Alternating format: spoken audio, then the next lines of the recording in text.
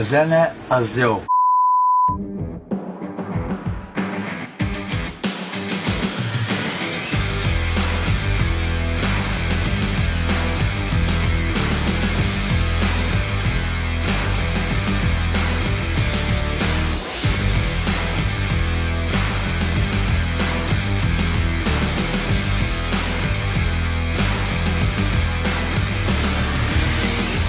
Üdvözlök minden kedves hallgatót, ez itt a Stage Podcast, és a mai adásunkban egy viszonylag speciális témát fogunk kielemezni, de mielőtt még elmondanám a témát, bemutatnám nektek az új, a mostani beszélgető partneremet, Major Gábort.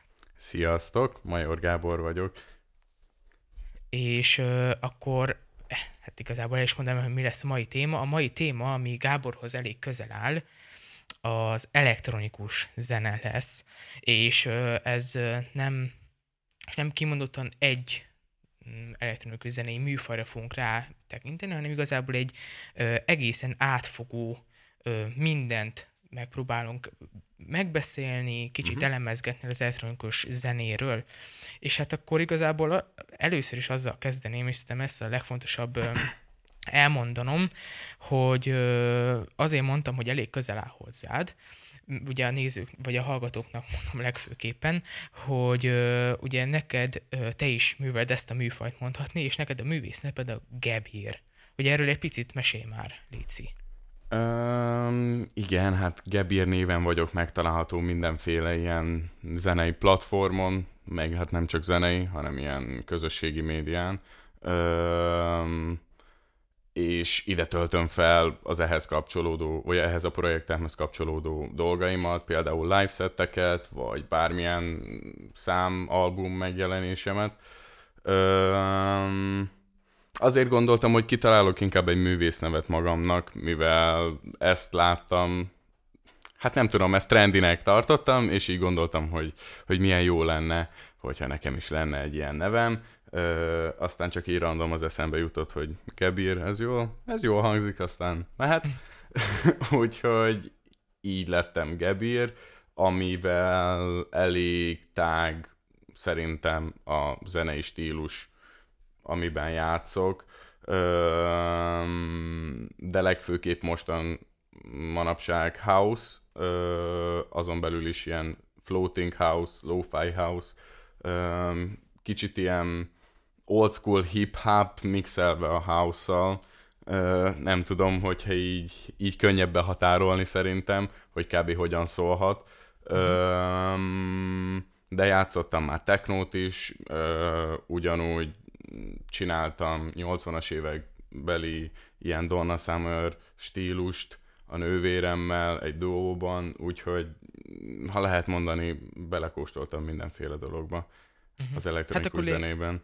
Hát akkor lényegében majdnem az összes műfaját hát azt nem, sajnos nem, de igen, lehetséges, hogy majd oda is eljutunk. Na hát igazából akkor kezdhetjük az elején is, mondhatni a gyökerektől, hogy akkor az elektronikus zene, hogy én sok helyen olvastam meg, gondoltam, meg kicsit még jobban utána nézek, hogy sok helyen úgy mondják, illetve azt mondják, hogy az elektronikus zene alatt azt értjük, hogyha egy elektronikus technikai eszközzel van felvéve, vagy megcsinálva a muzsika, a dal. Hogy én azzal, nem tudom, nyilván egyetértek ezzel a dologgal, bár szerintem most már a mai világban minden ugye elektronikus módon van felvéve. Hogy neked erről mi a véleményed? Teljesen igazad van. Szerintem ez egy korrekt kijelentés, bár nagyon sokféle módon lehet megszólaltatni egy hangszert, lehet a szintetizátor, gitár, vagy akár bármilyen csörgő, vagy akár két tollnak az összeütése. Egy zenei számban, zenei műalkotásban, és ez nem feltétlenül elektronikus zenei, vagy digitális úton jött létre, vagy akár analóg úton, bocsánat. Még az is lehetséges. Hanem te ott voltál, felvettél egy mikrofonnal, ezt valószínűleg utána, ha nem is egy vas samplerrel, de egy virtuális szoftver samplerrel összedarabolta, csináltál belőle valamilyen ritmikát, vagy akár csak benne hagytad azt a ilyen one shot klepet, egy ilyen ütést, és ez szerintem viszont, ha lehet egyetértesz velem, lehet nem, de ez nem feltétlenül tehát digitális módon, vagy elektronikus úton való előállítás. Vagyis az, de hogyha a normális vagy hangszeres zenélést is ennek tekintjük, akkor szerintem ez is ugyanúgy lehetséges elektronikus, vagy mi az nem elektronikus. Hát igen. És... Kicsit már belekavarodtam a végébe én is. Nem, amúgy nagyon jót mondtál, és ezt most nagyon jól elmondtad, és ezt próbálom most így én is átgondolni, de hogy közben gondolkodtam, hogy teljesen igazad van amúgy. Bár mondjuk most igazából már nem is, ahogy te is mondtad, vagy hát lehet, hogy pont nem erre gondoltál, de hogy igazából nem lehet már annyira megkülönböztetni a kettőt, bár meg lehet, de most ebbe én személyre szóval én nem mennék bele, nem akarom most én ezt így elhúzni, meg nem hogy de hogy az elektronikus zenének, mint más műfajnak is vannak alműfajai. Igen. Ezek ugye mind különbözőek, mindeniknek megvan a megfelelő előállítási módja és ugye különféle specifikus dolgai, de hogy szerinted így most Magyarországon meg ugye te is csinálod és látod, benne vagy, Magyarországon egyáltalán ott van-e a toppon, illetve hogy még műfaja van ott? Az elektronikus zene? Igen. Hát az elektronikus zene az akkor a techno szerintem, ami most a legmenőbb ott van a toppon, de hát természetesen a popot nem hagyhatjuk ki, mivel általában manapság a popszámok egy producer által létrehozott zene, ami nagy valószínűséggel szintetizátorokat, stb. Dobgépet, ilyesmit tartalmaz. De természetesen ez lehet hangszeres is. És szerintem akkor viszont a pop van a toppon, mindörökké. de a techno, a mainstream techno, vagy akár a deep house-t mondanám még, amit Magyarországon nagyon-nagyon tombol. Ha elmész egy buliba, szerintem ez a kettő, amit hallasz, meg néhány ilyen pop EDM sláger, vagy bármilyen pop sláger, vagy milyen hip-hopos, de azok is ilyen old school hip-hopos dolgok, de ami így szerintem uralja ezt az ipart, az most a techno. Uh-huh. És szerinted ez miért van, vagy hogy miért vette át az uralmat? Mert ha most visszanézünk, ugye nyilván régebben nem annyira volt ez elterjedt, és azért most... Régebben is amúgy elterjedt volt, tehát az ilyen... Vagy csak nem csináltak annyian? Szerintem inkább akkor ilyen alfaj volt. Nem vagyok benne biztos, mert nem éltem akkoriban, tehát így a 2000... Éltem, csak nem abban a bulis időszakban, hanem még járni is megpróbáltam megtanulni. De szerintem akkor inkább egy ilyen alfaj lehetett, tehát egy ilyen grup, mint a punkoknak is volt egy ilyen kis szűkebb köre, és aztán kezdett el elterjedni. Mondjuk ez minden műfajról így elmondható. de szerintem akkor ez inkább egy kicsit szűkebb kör volt.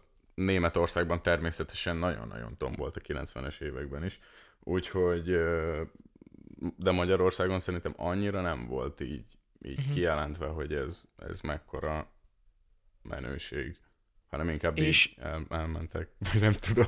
Ja. Hát meg azért gondolom, nem tudom, az Egyesült Államokban azért ott is szerintem. Persze. Vagy inkább ott a hip-hop ment, vagy nem tudom, hogy... Nem, house az ment ugyanúgy a hip-hop érában, vagy érával együtt, amikor a dobgépek elkezdtek igazából kimenni a divatból, mert rájöttek, hogy az 808 meg a 909 az nekik nem tetszik a popzenéhez, és elkezdték olcsón árulni őket, akkor pedig elterjedt igazából a hip-hop zenészek között, és a house producerek között is.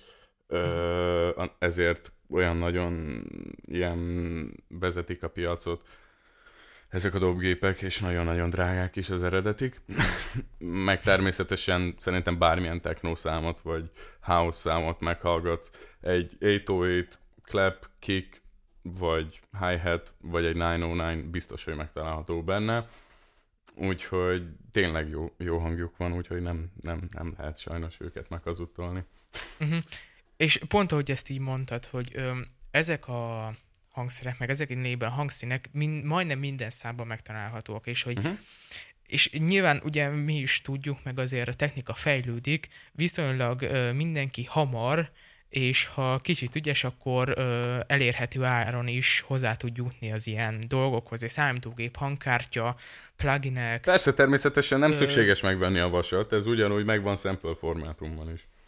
Igen, csak hogy ugye, hogy lehet, hogy azért terjedt el, vagy én szerintem lehet azért terjedt el, hogy egyrészt sokkal jobban el tudták készíteni, illetve lehet, hogy most ez lehet, hogy egy butaság, de szerintem így van, hogy viszonylag könnyebb elkészíteni egy elektronikus zenei számot, mint egy élő hangszeres számot, vagy dalt, mivel hogy ugye az élő hangszeres dalnál nyilván mikrofon kell, ahhoz tudás, hogy kell bemikrofonozni a hangszert, felvétel, kell egy külön hely, akkor ugye az idő, de viszont egy elektronikus számnál nyilván egy szobába egy fejhallgatóval, vagy esetleg a metrón, buszon is lehet lényegében elfogadható dalt csinálni, hogy ez is hozzájátszott szerinted az elterjedéséhez, vagy ez már csak egy ilyen pont volt az ívre?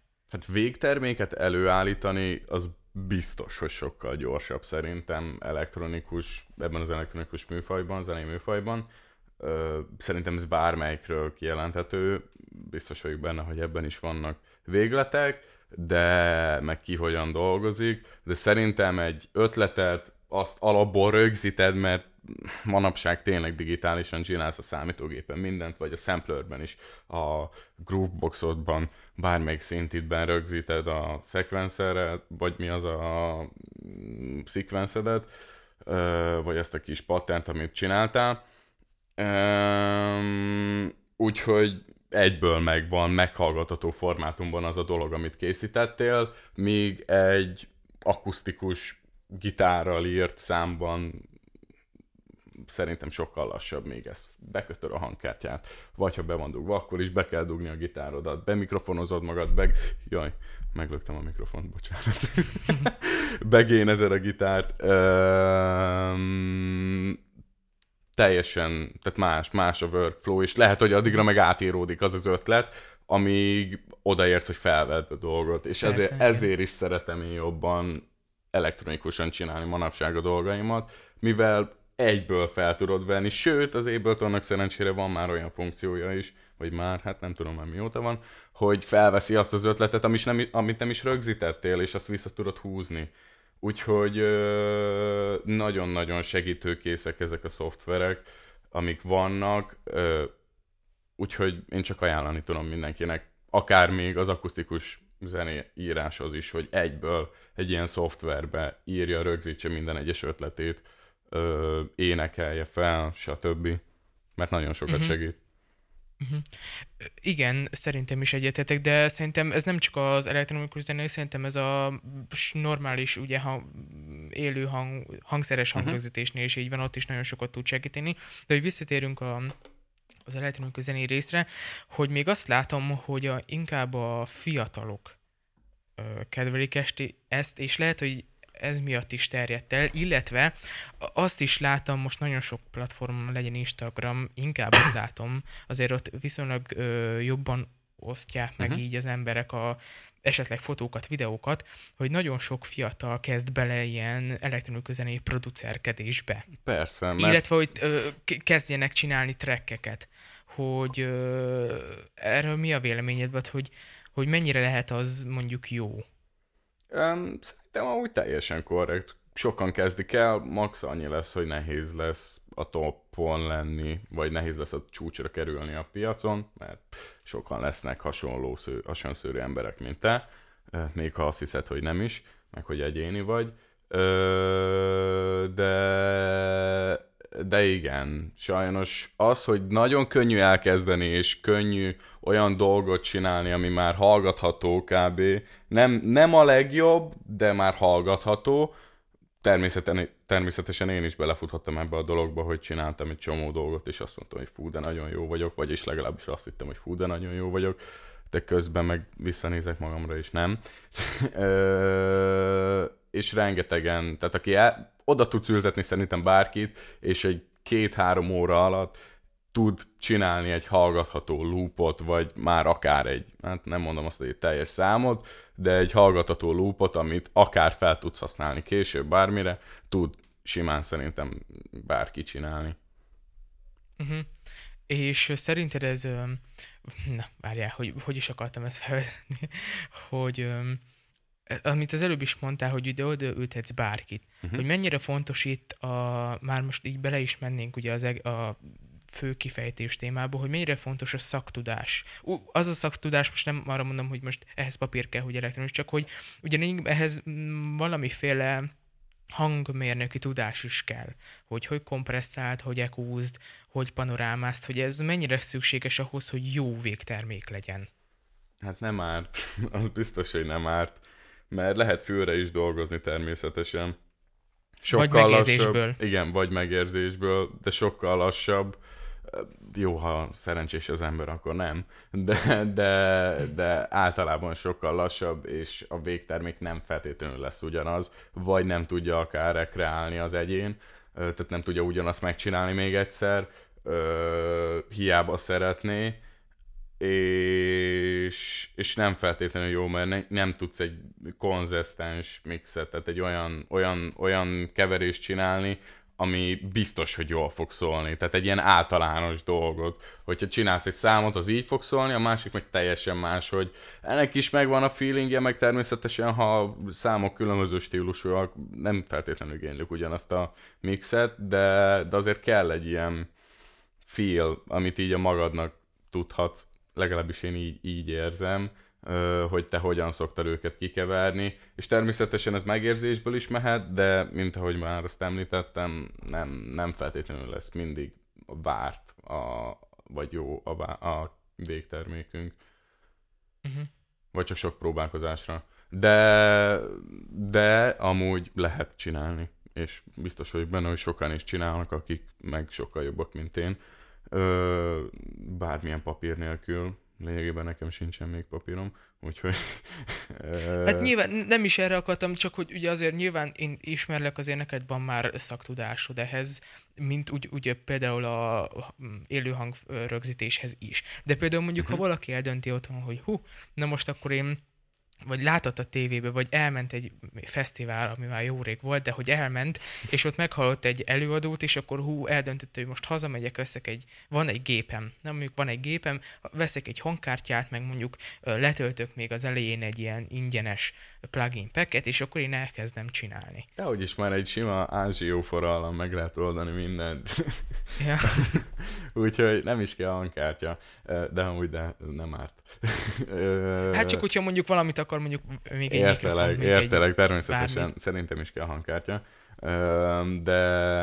De amúgy megoldható. Szerintem bárki lehet akár a legjobb, nem tudom, technoproducer, vagy EDM producer, vagy ő lesz a következő Avicii. Tök mindegy. Meg lehet oldani, tehát nem kell ehhez egyáltalán szaktudás, de akkor meg kell egy egyéni stílust kitalálni magának az embernek, hogy ki tudjon törni, mert rengetegen vannak már tényleg a piacon, tehát sokan, nagyon sokan vannak. Mindenki ezáltal, mert ilyen könnyű kb. Csinálni egy számot. Nem akarok amúgy hülyeségeket mondani, mert nem feltétlenül könnyű, de könnyen lehet könnyű, hallgatható dolgot csinálni. Igen. Egyszerűbb. Igen, sokkal egyszerűbb. És akkor így... Hát sokkal egyszerűbb megtanulni, mint gitározni, mert azért az egy hosszú folyamat, vagy bármilyen hangszeren. Énekelni meg természetesen nem mindenki tud, vagy aki nincs mindenkinek nagyon jó hangja. Úgyhogy ez az ilyen arany középút, bárki tud elektronikus zenét csinálni. Na jó, most is vicceltem. És Na ugye, és akkor menjünk bele abba a részébe, ami engem is érdekel, meg nyilván a hallgatókat is, hogy áll össze egy ilyen szám. Most nézzük mondjuk csak a te területedet, ugye azt te nagyon jól kézben tartod, és hogy ugye mondtuk ezt az egyszerűséget is, hogy épül, vagy hogy kezd el hozzá?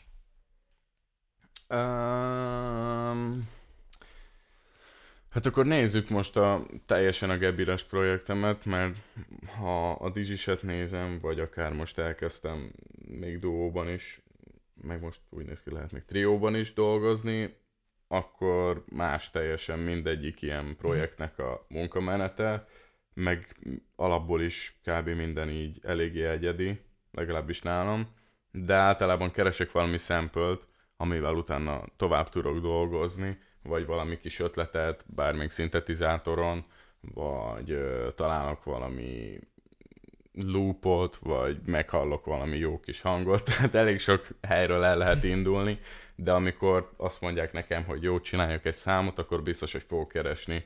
Most vettem magamnak egy ilyen kis Walkman kópiát, és kazettákat találtam a padláson, úgyhogy azokkal szoktam mostanában így szórakozni, de eléggé érdekesen szólnak is, és tetszik, megvan az egyedisége, mert alapból kicsit már nem jó elemeket rakok bele, és nincsen teljesen jó pitche a lejátszott hangnak, ami kijön belőle, és így ilyen nagyon lo-fi, kicsit olyan karcos hangot ad neki, ami tetszik. Tehát általában itt keresek valami kis alapot, amit utána valószínűleg nem egy az egyben benne hagyok, mert hát copyright issues is lehet, tehát ilyen néhány probléma az Artisiusszal, vagy akár bármelyik másik ilyen jogdíjcéggel. Meg természetesen az nem egyedi, hanem szerintem egy az egybe oda bepakoltad. Úgyhogy azt még utána szétdarabolom, kicsit elefektezem, ahogy esik. Aztán pedig keresek rá valami dobot. Először is összerakom, van elég sok sample-öm letöltve, de igazából hiába a sok sample, ebből is, amit az előző podcastomban is ajánlottam, hogy ne használjatok olyan sok VST-t, mert nem feltétlenül a legjobb. Itt is találjátok meg azt nagyon nem azt mondom, hogy 5-öt, de azt az ilyen 70-80 sample-t, amiből kb. Dob sample-t, amiből kb. Tudsz dolgozni, felesleges ilyen 20-30 ezer, mert meg se fogod őket soha hallgatni. Persze. Hát a kevesebb néha több. Ez szóval, biztos. Ez ugyanígy az egész számírásra. Ezért ráhúzható, mert ezért szeretem alapból minimálba hagyni az egészet, hogy van egy sample, egy basszus, egy dob, és arra még egy lead szinti, max egy kis akkord, hogyha ilyen perkusszív a sample, vagy akár még ilyen külső perkusszív szandokat is bele tudok rakni, vagy belerakok. De nem szabad túl zsúfolni egy számot, mert sokkal rosszabb. Higgyétek el, hogy itt a kevesebb sokkal jobb, az nagyon-nagyon érvényes bármelyik szerintem zenében. Na jó, a klasszikus zenében nem feltétlenül, de... Igen. Itt maradva a dobgép és dob készítésénél, hogy te miket nyilván most elmondtad, hogy te hogy összerakod magadnak, csak hogy én például sok helyen láttam azt, hogy alapból előre elkészített dob alapokat húznak be.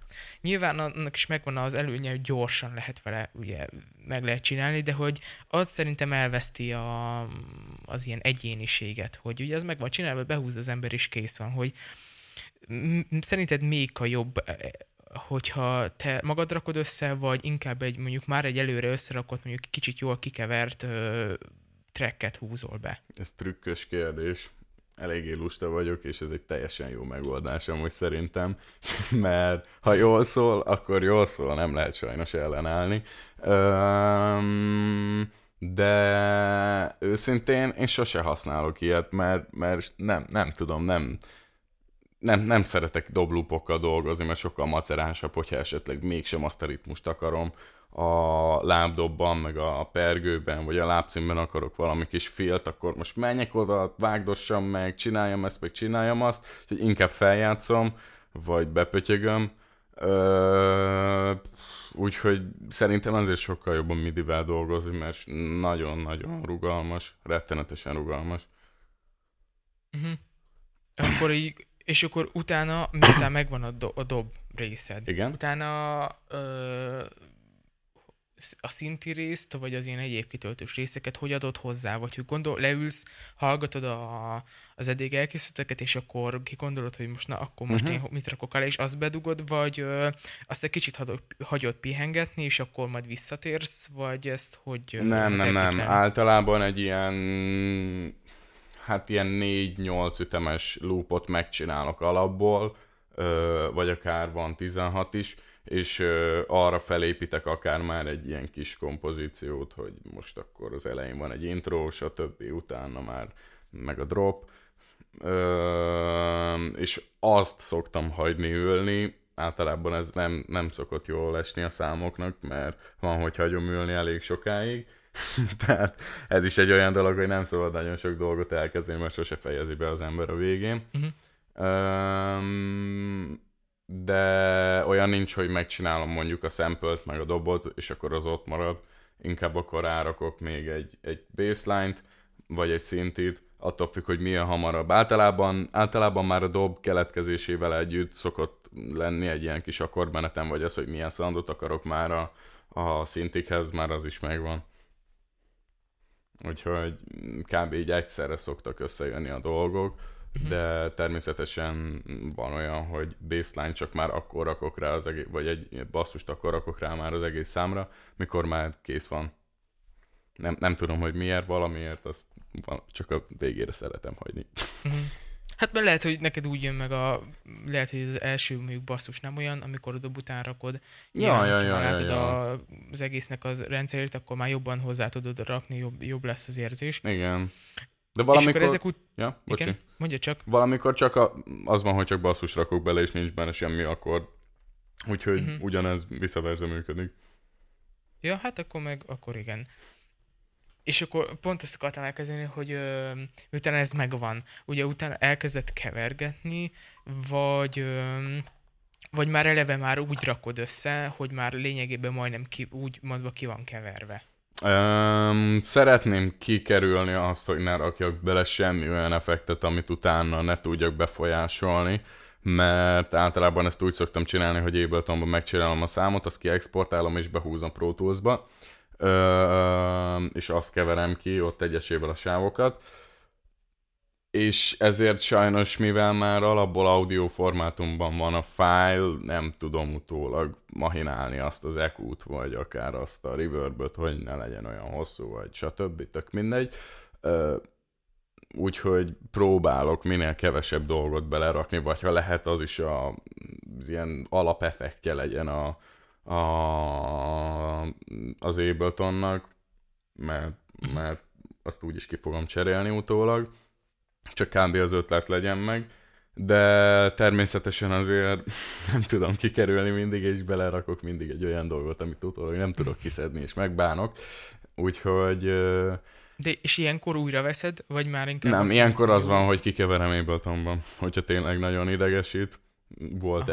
Volt egy-két ilyen szám, amit már így megcsináltam, hogy meguntam Pro Tools-ban ott mahinálni ezt a dolgot, hogy kiszedjem, és befejeztem Abletonban. Úgyhogy akár van ilyen is, de ott még nem szeretek keverni.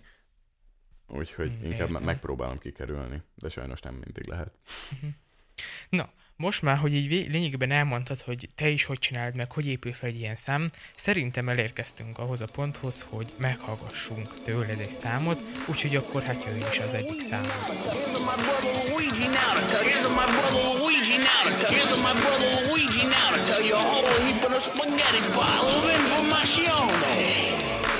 Hello, Mario.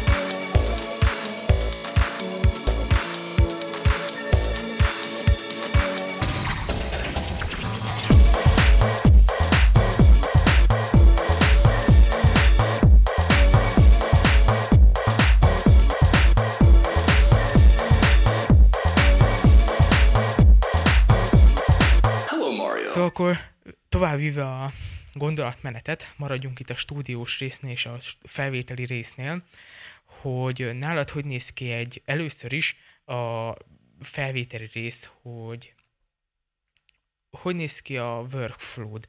Ez mármint ugye már az előbb mondtad, hogy Pro Tools-t és Ableton-t egyszerre használsz, de hogy most, jó, ez is ilyen, hogy például hogy színezed őket, hogy tudod-e megkülönböztetni, vagy egyáltalán használsz-e ilyen nagyjából kódolást?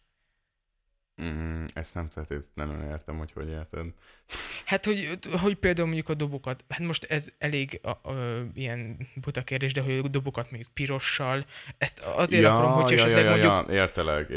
Értelek. Hát, azért, hogyha például mondjuk, csak hogyha mondjuk nyilván nem adod a másnak a dolgokat, de mondjuk ha mondjuk mással dolgozol, akkor ő is tudja, hogy te milyen kódok alapján, vagy milyen színek alapján dolgozol, hogy ő is könnyebben tudjon dolgozni, hogy te szoktál ilyet használni. Értem. Hát nem tudom, az iskolában, ahol tanultam ezt a dolgot, előtte is használtam alapból egy ilyen rendszerezést a sávjaimnak, meg azt, hogy mit hogyan kéne rakni.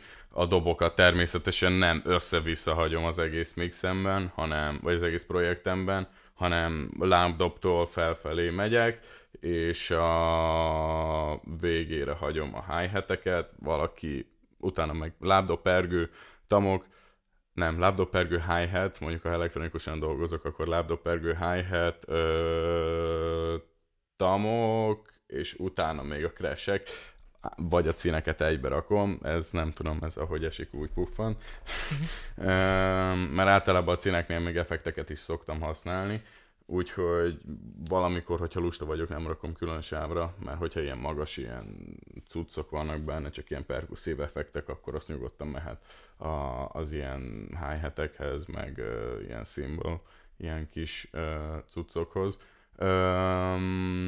És ezeket természetesen vagy az elejére, vagy a végére, tehát így jól elkülönítve szoktam hagyni a mixemben.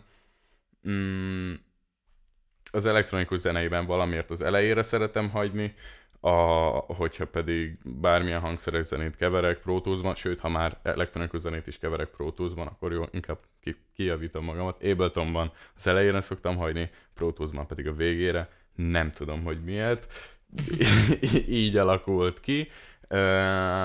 Utána pedig a dobok után berakom a basszust, akkor most az Abletonról beszélek, utána berakok valami akkordot, és a végére a leadet. Azt attól függ, hogy hogyan szeretem használni, mert ezeket szoktam azért általában helyezgetni, miközben csinálom, hogyha esetleg össze akarom éleszteni a lábdobot a basszussal, stb. Úgy akarok valamit ritmizálni, akkor arrébb rakom, és lehet, hogy ott felejtem. De nem tudom, szerintem az a lényeg, hogy értelmezhető legyen az egész, jól nevezzük el a sávokat, elkülöníthetőek legyenek a hangszercsoportok, és jól ki lehessen belőle jönni, még akkor is, hogyha csak saját magad használod, mert mint a saját példámon is látva, már az, hogy egy másik DAW-ban, a stúdió szoftverben dolgozok, teljesen máshogyan akarok keverni, meg akarom használni. Hiába akár ugyanúgy is csinálhatnám. Hát igen. És az előbb mondtad, hogy jól, ugye egyrészt a színnel is, meg névvel is jól elkülöníthető legyen a hangszerek, csoportja és hangszerek, hogy a panorámázásra, mert azért szerintem a panorámázás mind az elektronikus, mind az élőzenei részben elég fontos dolog, vagy viszonylag egy fontos dolog a keverésnek, és én már sok zenét hallgattam már, és volt elektronikus zenek is, nem nálad, neked már ugye mastereltem volt számod, az nagyon jól meg volt csinálni panoráma szempontból, de már hallottam zenét, ahol minden középre be volt rakva, és úgy volt megcsinálva. Hogy ennek is van esetleg értelme, vagy te jobban preferálod, ha szépen meg van csinálva egy panoráma rend? Hát... Ez most egy jó vagy egyáltalán, egyáltalán kell-e? Szerintem kell, attól függ, hogy mit szeretne csinálni az ember, mert például nálam is van olyan, hogy csak úgy használok panorámát, azt nem szeretem, hogyha minden középen van, az biztos, de hogy így random csinálom őket, legalábbis a hi-hatekben szeretem erőszeretettel jobbra-balra variálni őket, tehát így egyik oldalról mennek a másikra, de amúgy azt is szoktam csinálni, hogy többféle hi-hatet használok, és az egyik csak jobb oldalról szól, a másik csak bal oldalról, de kb. Nagyon hasonló a hangszínük, és ezzel így kicsit így meg tudja trükkölni a füledet. De az, hogy mindent középen hagyjunk...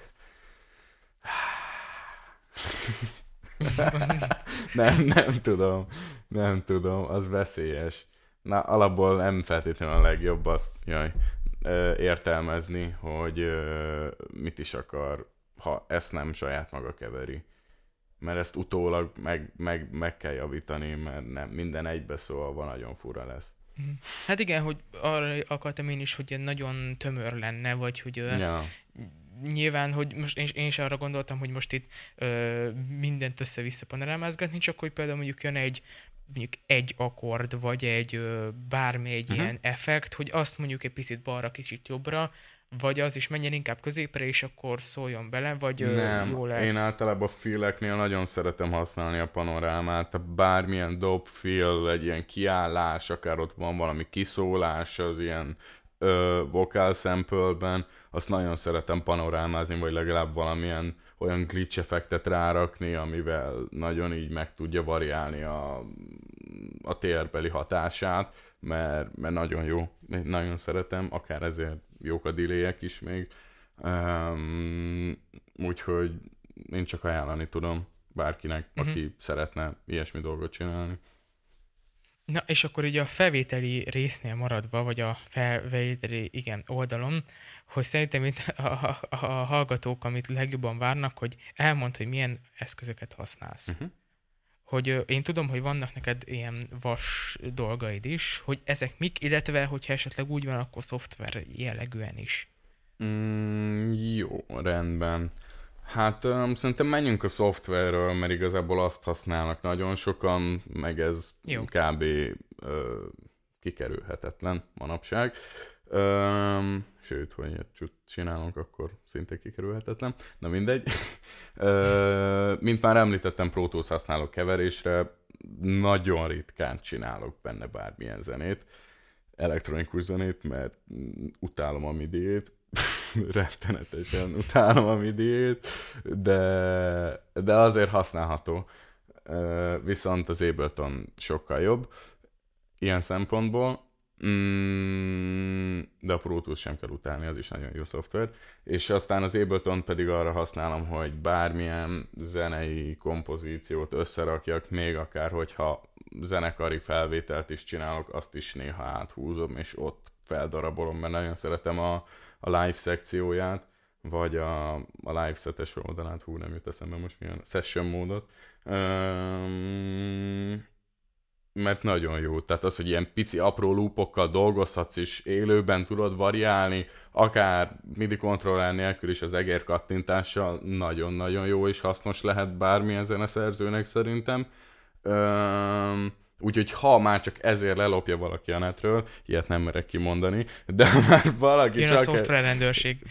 Persze, ha már valaki akár csak ezért használja, én nagyon szeretem. Természetesen van rá másik lehetőség is, de nagyon könnyen megtanulható és használható ennek a használata, és ott szoktam igazából én számokat írni. De ja, eleinte viszont stúdióban használtam nagyon-nagyon sokat. És azt használtam keverésre is, meg számcsinálásra.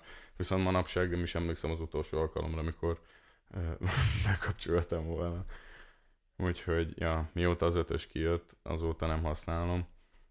De az is egy nagyon jó szoftver, kezdésnek szerintem teljesen jó. Még az Ableton-tól könnyebb megtanul, legalábbis én a 2-essel kezdtem, abban nagyon-nagyon könnyű volt megtanulni, sőt, azt nagyon-nagyon olcsón meg lehet már venni, és az is egy, hát, kicsit elavult, de az is egy teljesen használható szoftver.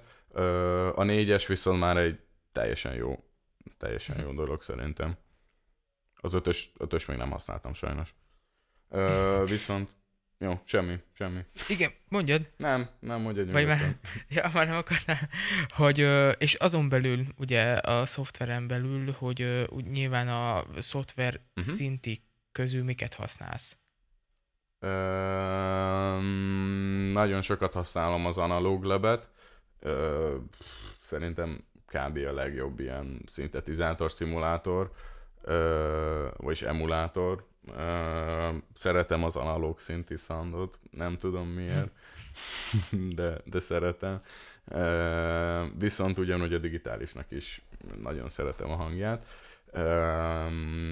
És még Serumot is szoktam használni, meg amilyen kedvem van, elég sok ilyen szoftver szinti le van töltve, és van, hogy csak így random keresek egy presetet valamelyiken.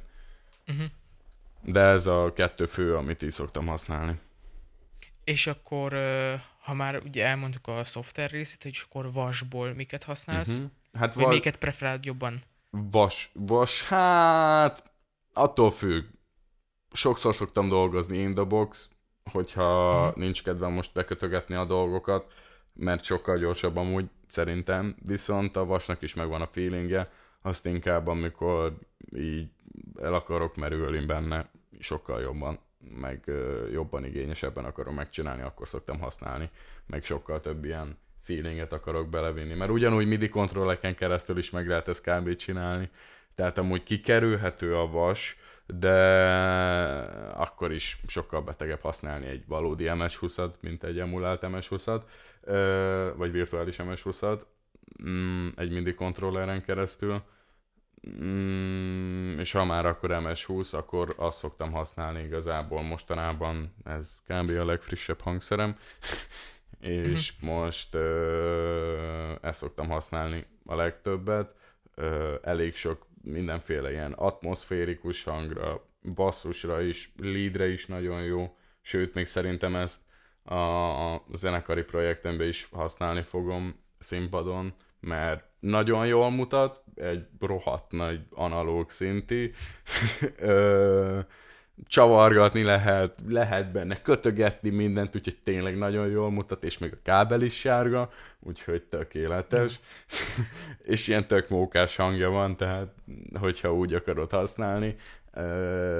És annak is szerintem megvan az egyedi szandja, mert a Moogok is nagyon-nagyon szépek, nagyon jók, de valahogy ez is a Moog szandjához hasonlítható, de mégis van valami kis egyedisége, és itt is azt szeretném igazából használni kb., hogy nem feltétlenül azt a standard fonalat, amik vannak ilyen szandilag. Mellette van még egy digitális szintim, egy Arturia Microfreak, aminek azt hiszem, ha jól tudom, ennek van analóg filtere. Nem tudom, na mindegy. Ez is nagyon jó, ez volt a legelső hangszerem, ilyen elektronikus hangszerem. Nagyon-nagyon jó, és nagyon sok szoftver, vagy mi az update-et adnak ki hozzá, amivel most már vocoder is van benne. A legújabban nem néztem meg, hogy még vannak még, de azt is fel akarom majd rakni. Úgyhogy ez is egy nagyon-nagyon jó dolog, folyamatosan update-elik, és egyáltalán nem drága, tehát szerintem ilyen használtan 70-ért, hát 60-70-ért szerintem meg lehet venni, hogyha ügyes az ember. Hát akkor az teljesen korrekt áru. A kütyű, igazából az MS-20 se drága, én őszintén egy 100-asért vettem, elcseréltem, úgyhogy az se egy olyan nagyon drága hangszer. Természetesen, de drága, de ahhoz képest, hogy mi, szerintem nem drága. Meg még van egy, mivel sokat live-olok, és technót is live-voltam, természetesen kellett egy TB03, egy Roland TB303-asnak a utódja, ami már egy ilyen digitális verzió, de így, hát hogy ezt nem tudom őszintén, hogyan van mondva, az a lényeg, hogy analóg az eredetit emulálja, és vannak benne ilyen nagyon speckó oszcillátorok, ami tényleg jól szól, meg szeretem, hogy eléggé MIDI kompatibilis, sőt, a múltkor egy eléggé mókás megoldást használtam vele, mert lehet használni hangkártyaként is, és keresztül futtattam rajta egy elektromos dobot meg. Na mindegy, eléggé mókás dolgokat lehet még vele csinálni.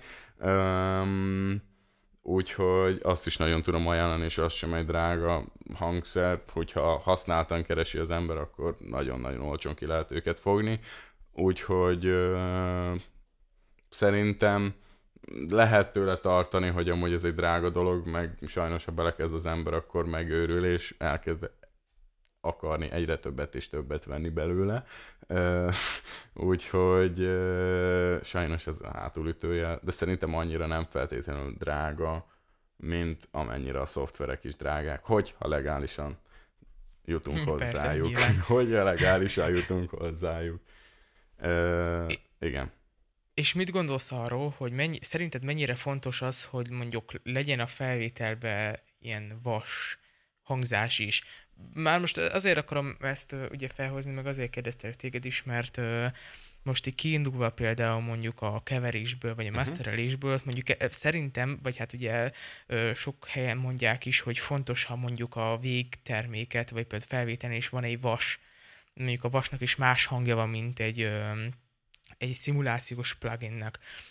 De ha viszont azt nézzük, hogy például mondjuk egy elektromos dob, vagy mondjuk egy jól beállított erősítő szimulátor, legyen ez egy Kemper, vagy egy XFX, vagy egy saját szoftveres erősítő, vagy ugye egy Synthi, hogy ott már, ha jól meg van csinálva, nem nagyon lehet eldönteni, hogy most az vas, vagy szoftver, hogy ennek van jelentősége szerinted, vagy tök mindegy?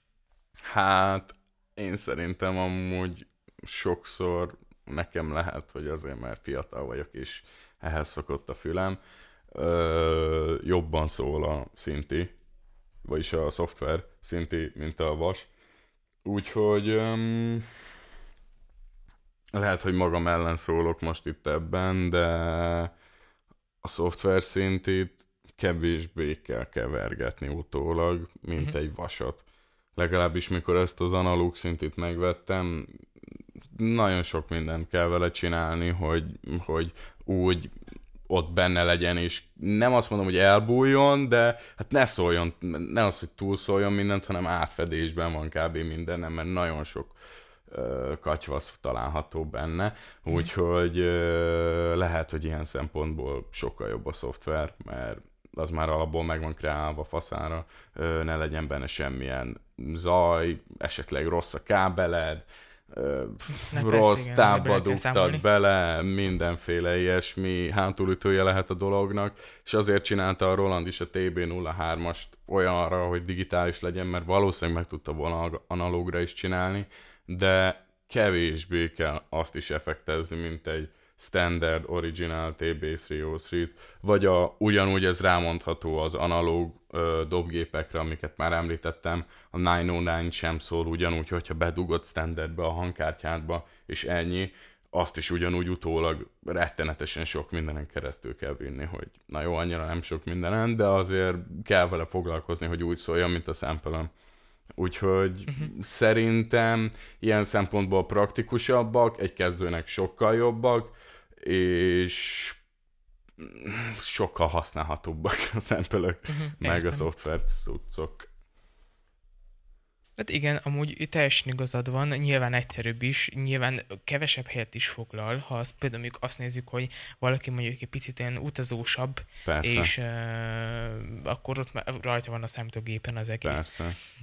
De hogy ne csak arról beszéljünk, hogy a felvételi rész és az oldal hogy néz ki, mert az is nagyon fontos, de nyilván fontos a lehallgatási oldal, és a lehallgatás is, mert lényegében a végterméket, illetve a keverni is azon fogsz, hogy te mit tartasz előnyösebbnek, a hangfalon való keverést, illetve dolgozást, vagy fejhallgatón? Hát őszintén sokáig kevertem fejhallgatón, de nem ugyanaz, mint hangfalon keverni. Tehát sokkal jobban preferálom, hogyha van legalább még ha hát nagyon ne legyen nagyon-nagyon olcsó, de már az M-Audio-nak a B5-jei annyira nem vészesek szerintem. Nem a legjobb, de olcsó. Úgyhogy szerintem egy használható eszköz. Nekem jelenleg Rokitjaim vannak, az új széria, 5-szoros hangszórói, teljesen korrektek. Eddig még nem volt vele problémám. természetesen lehetne sokkal jobb is, de eléggé jutányos áron jutottam hozzájuk, úgyhogy meg vagyok velük elégedve. Úgyhogy nem feltétlenül szükséges Genelec vagy bármilyen cucc, de azért az sem rossz, hogyha van. De a fejhallgatós keverést nem feltétlenül tudom ajánlani. Jó, persze, sokáig lehet használni, de előbb-utóbb úgy is igénye lesz az embernek egy hangfalpárt vennie. És ha lehet, persze, akkor jobb az elején, és ki kell küszöbölni egy csomó rossz mixet, ami lehet, hogy csak azért lett rossz, mert nem hangfalon. Igen, egy fejhallgatón volt. Meg hát azért kényelmesebb is a hangfal. Most nyilván mondjuk az se egészséges, ha egész nap a fejhallgató az emberrel van, persze, de ha csak azt teheti meg, hogy nyilván mondjuk egy fél óránként tartani kell szünetet, én mondjuk úgy szoktam, hogyha véletlenül úgy van, hogy hangfalat nem tudok használni, mert valami van, persze, és fejhallgatozok, akkor egy fél órát mindig hagyok, vagy fél óránként mindig hagyjuk egy 10 perc szünetet, meg ugye azért az se kényelmes, hogyha rajtad van hosszú ideig, meg azért, ha úgy van a hallásod, és azért elromlik, mert folyamatosan azért nyilván a membrán közel ugyanúgy ezt hangfalon is meg lehet csinálni, a hallás elromlást, az biztos. Nyilván persze, csak hogy azért a felhallgatónál nyilván picit attól függ, hogyha mondjuk tud az ember figyelni rá, hogy mondjuk ne ordítassa a fejébe vagy a fülébe a dalt, vagy a számokat, amely egy picit lejjebb csavar és egy közepes hangszinten, akkor még az mondjuk elviselhető, de mondjuk akkor is az úgymond a kényelmesség kedvéért azért szerintem kell tartani egy kis szünetet közte. Hát meg alapból is hozzászokik az ember füle, úgyhogy ha aki a keveréssel szeretne foglalkozni, kellenek a szünetek, mert lehet, hogy este, hajnal 5-kor tökéletesen szól a számod, másnap reggel felkelsz, nem lesz jó. Lehet, hogy nem lesz jó. Mert egész nap dolgoztál, ugyanazt hallgatod folyamatosan, az emberi hallás meg úgy alakítja, hogy az jó legyen. Úgyhogy mást hallasz, mint ami valójában, de ez így megszokott. Meg amúgy a fejhallgatóra szóval beleizzad a füled, és ez annyira nem jó. Igen. Ez annyira nem jó.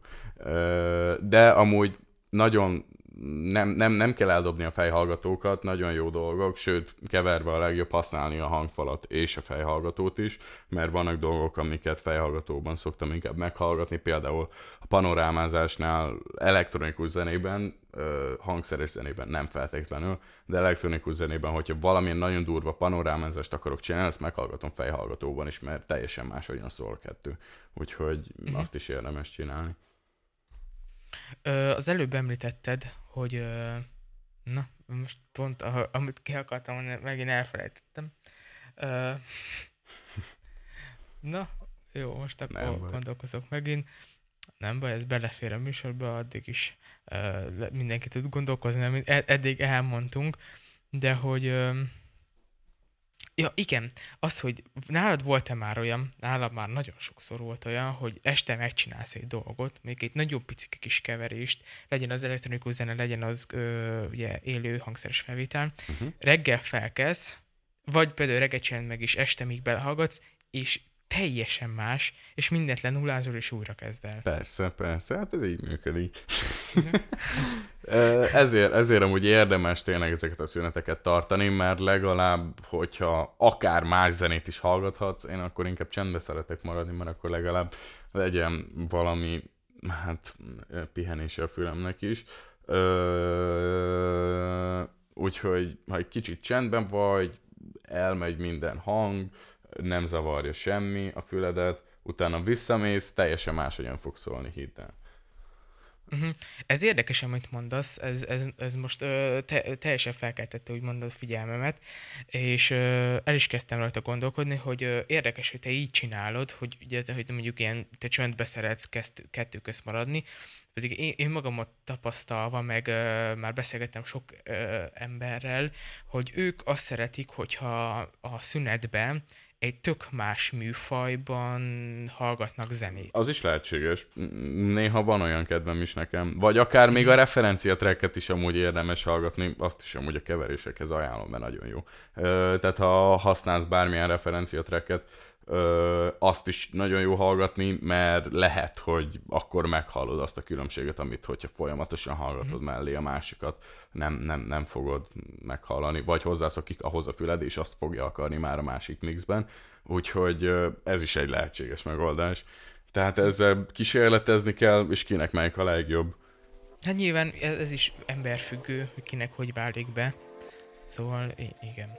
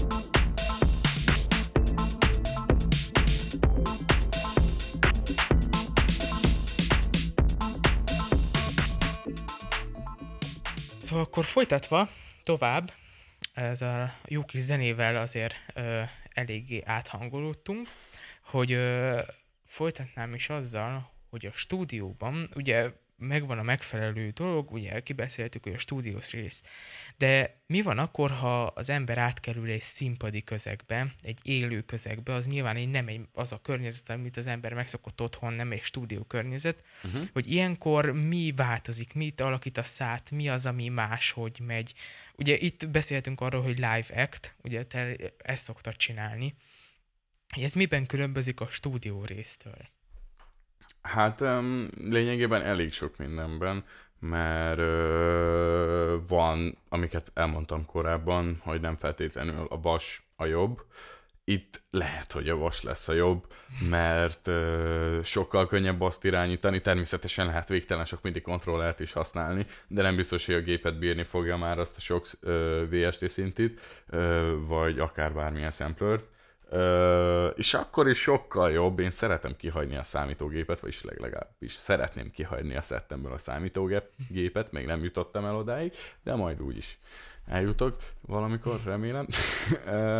Úgyhogy sokkal jobban ajánlom ott mindenkinek a vasat, mert sokkal jobb egy szekvenszerben, a TB03-nak akár a szekvenszerében pötyögni valamit így hirtelen, mint ha most ott elindítasz mondjuk egy standard másik loopot, vagy akár igen, vagy ott MIDI kontrolleren feljátszol valamit. Az is lehet egy megoldás, mondjuk szoktam olyat is csinálni, hogy akár egy launchpaden keresztül küldök MIDI-t a TB03-nak, úgyhogy ilyet is szoktam csinálni, tehát ez sem öröktől való dolog egyáltalán, de akkor is más feeling, hogyha ott csavarod a potit, mint hogyha nem tudom, ugyanúgy szoftver szintén keresztül menne. Meg természetesen a gépedet is túlterheli, előbb vagy utóbb. Attól függ, hogy amúgy ez is attól függ, hogy milyen zenét játszol, mit szeretnél használni benne, tehát ez is személyre szabható, de én jelenleg úgy gondolom, meg lehet, hogy még így fogom később is gondolni, hogy sokkal könnyebb és jobb játszani bármilyen vas szintén, mint egy MIDI kontrollerem. Uh-huh. És ezek a koncertek, lényegében, vagy live actek, ezek általában úgy zajlanak mint egy élő hangszeres, vagy egy élő zenekaros koncert, hogy egymás után fellépnek az előadók, vagy te összerakod a kis szettedet, és egész este, akár hajnalig nyomod. Vagy ez hogy van? Vagy ti is esetleg, vagy amikor összebeszél mondjuk 4-5 ilyen elektronikus zenész, mint amilyen te vagy, és ők csinálnak egy estét, vagy te? Mert ugye csak azért gondolkozom ezen, és azért tettem fel ezt a kérdést neked, mert ugye sokszor látjuk azt, hogy ilyen bulikba after party mondjuk, vagy ugye szalagavatós after party, ezekbe szoktak, hogy ott kimegy egy DJ, és akkor ő estétől hajnalig folyamatosan végig nyomatja az estét. Vagy mondjuk egy esküvőn ott is, vagy és akkor itt esetleg másképp van, vagy itt is ugyanígy van, vagy hogy ne kelljen annyit szerelni. Ugye azért ilyenkor minden embernek más a setupja, hogy ilyenkor átszerelésből inkább csak 1-2, vagy inkább több van, hogy sokkal több ilyen impulzus, vagy ilyen track legyen a koncerten. Hát, várjál, most sok információt mondtál egyszerre. Próbálok reagálni az elejére. Még én olyan fellépésen nem voltam, ahol lett volna más is, aki szintikkel dolgozik, tehát csak DJ-k voltak mellettem, úgyhogy sajnos erről nem tudok beszélni. Viszont az én cuccaim azok úgy külön asztalra voltak rárakva, hogy könnyebb legyen az átszerelés, mert hát nem állhat meg egy buliban a zene, és hiába Nyilván. vagy kezdem a bulit, vagy zárom a bulit, akkor két lehetőséged van, mert nem tűnik olyan jól az, hogy felszerelsz egy óráig, na jó, annyi ideig remélem nem, de hát van olyan, hogy annyi idő legalább felpakolni mindent, és még akkor lehet, hogy valami nem szól, akár azt ki kell cserélni, stb. Úgyhogy ezt nagyon szerencsés elszeparálni. Ha van két külön keverő, akkor az is tökéletes. Én eleinte egy kis keverővel dolgoztam, de most már csak kijövök a hangkártyámból, és az megy be a keverőbe, úgyhogy lehet, hogy ez így egy kompaktabb megoldás, mert az a kis keverő is nagy volt, úgyhogy itt kicsit kompaktan kell gondolkodni, meg ezért gondolkodom most kihagyni a számítógépet, mert akkor valamilyen master keyboard-szerű grooveboxon, vagy egy sampleren gondolkozom, ami akár keverőként is tudna funkcionálni, hogy bele megy akár egy 4 sáv, bármi dobgép, szinti sampler, és azt egy sztereósávon kiküldöm, akár ott a keverőbe, és ott az egyik lemezjátszónak a sávját akkor így el tudom használni, és lényegében még akár mellé még én is játszatok zenét, nem tervezem, de ez is egy lehetőség. Tehát így gyors a váltás, kb. Annyi, mint két DJ között, úgyhogy szerintem teljesen korrektül meg lehet oldani. Na, hát akkor lényegében mondhatni azt, hogy nem olyan nagyon-nagyon nagy macera mondjuk egy egész live-et összerakni. De, vagy, sajnos de hogyha több ilyen személy van, aki szeretne live-ektelni, és azért vannak erre ilyen specifikus bulik is, akkor már kicsit komplikáltabb, tehát ott valószínűleg órákba tart kitalálni, hogy mit, hogyan kell összepakolni, meg hány sávunk van, meg ki hány hangszert használ, meg kinek mi kell, aztán még ha valami elromlik, azt kicserélni, stb. Szerintem az kicsit sokkal komplikáltabb, úgyhogy érdemes szerintem akár ezt a buli szervezőknek is belátni, hogy 1 vagy 2 max egy ilyen zenészből, vagy hogyha csak erre megy rá az egész buli trend, akkor azt okosan ki kell találni.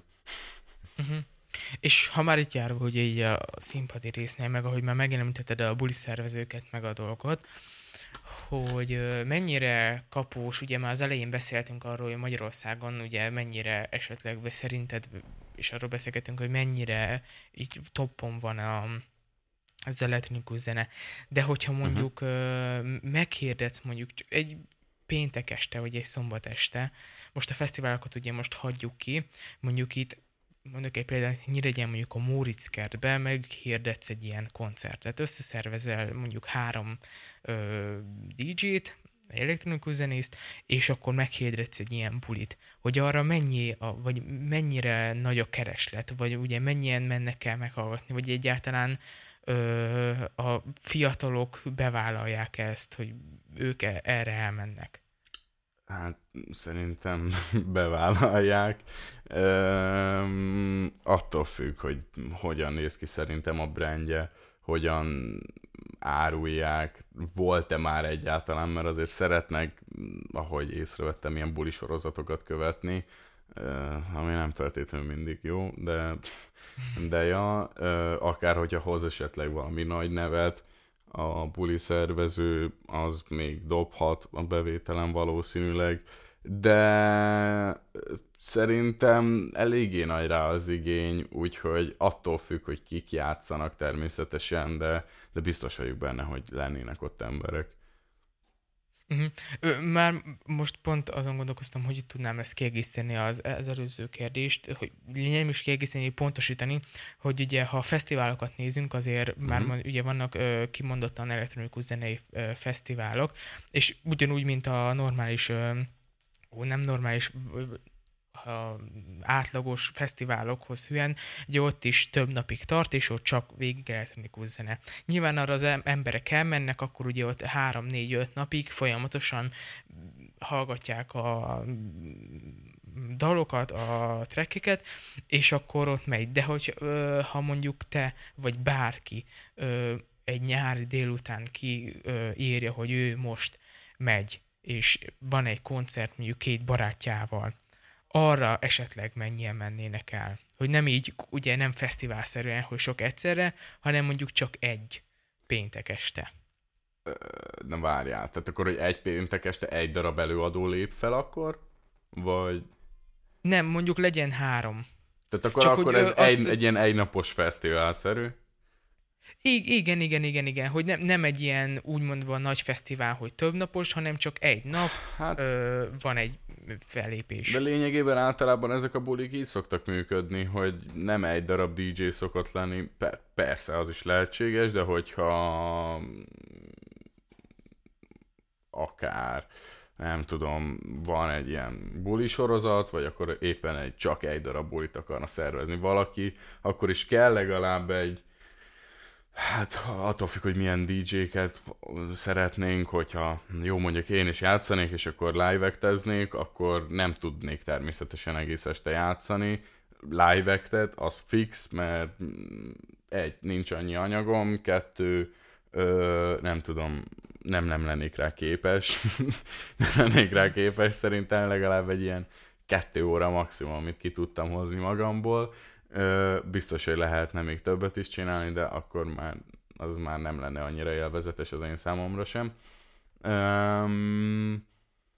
Úgyhogy ezért érdemes több DJ-t még alkalmazni mellé, váltják egymást, a stílusok is közbe változhatnak, az akár így egy kis fűszerezést ad még a bulinak, úgyhogy szerintem csak előnyére válik bármelyik ilyen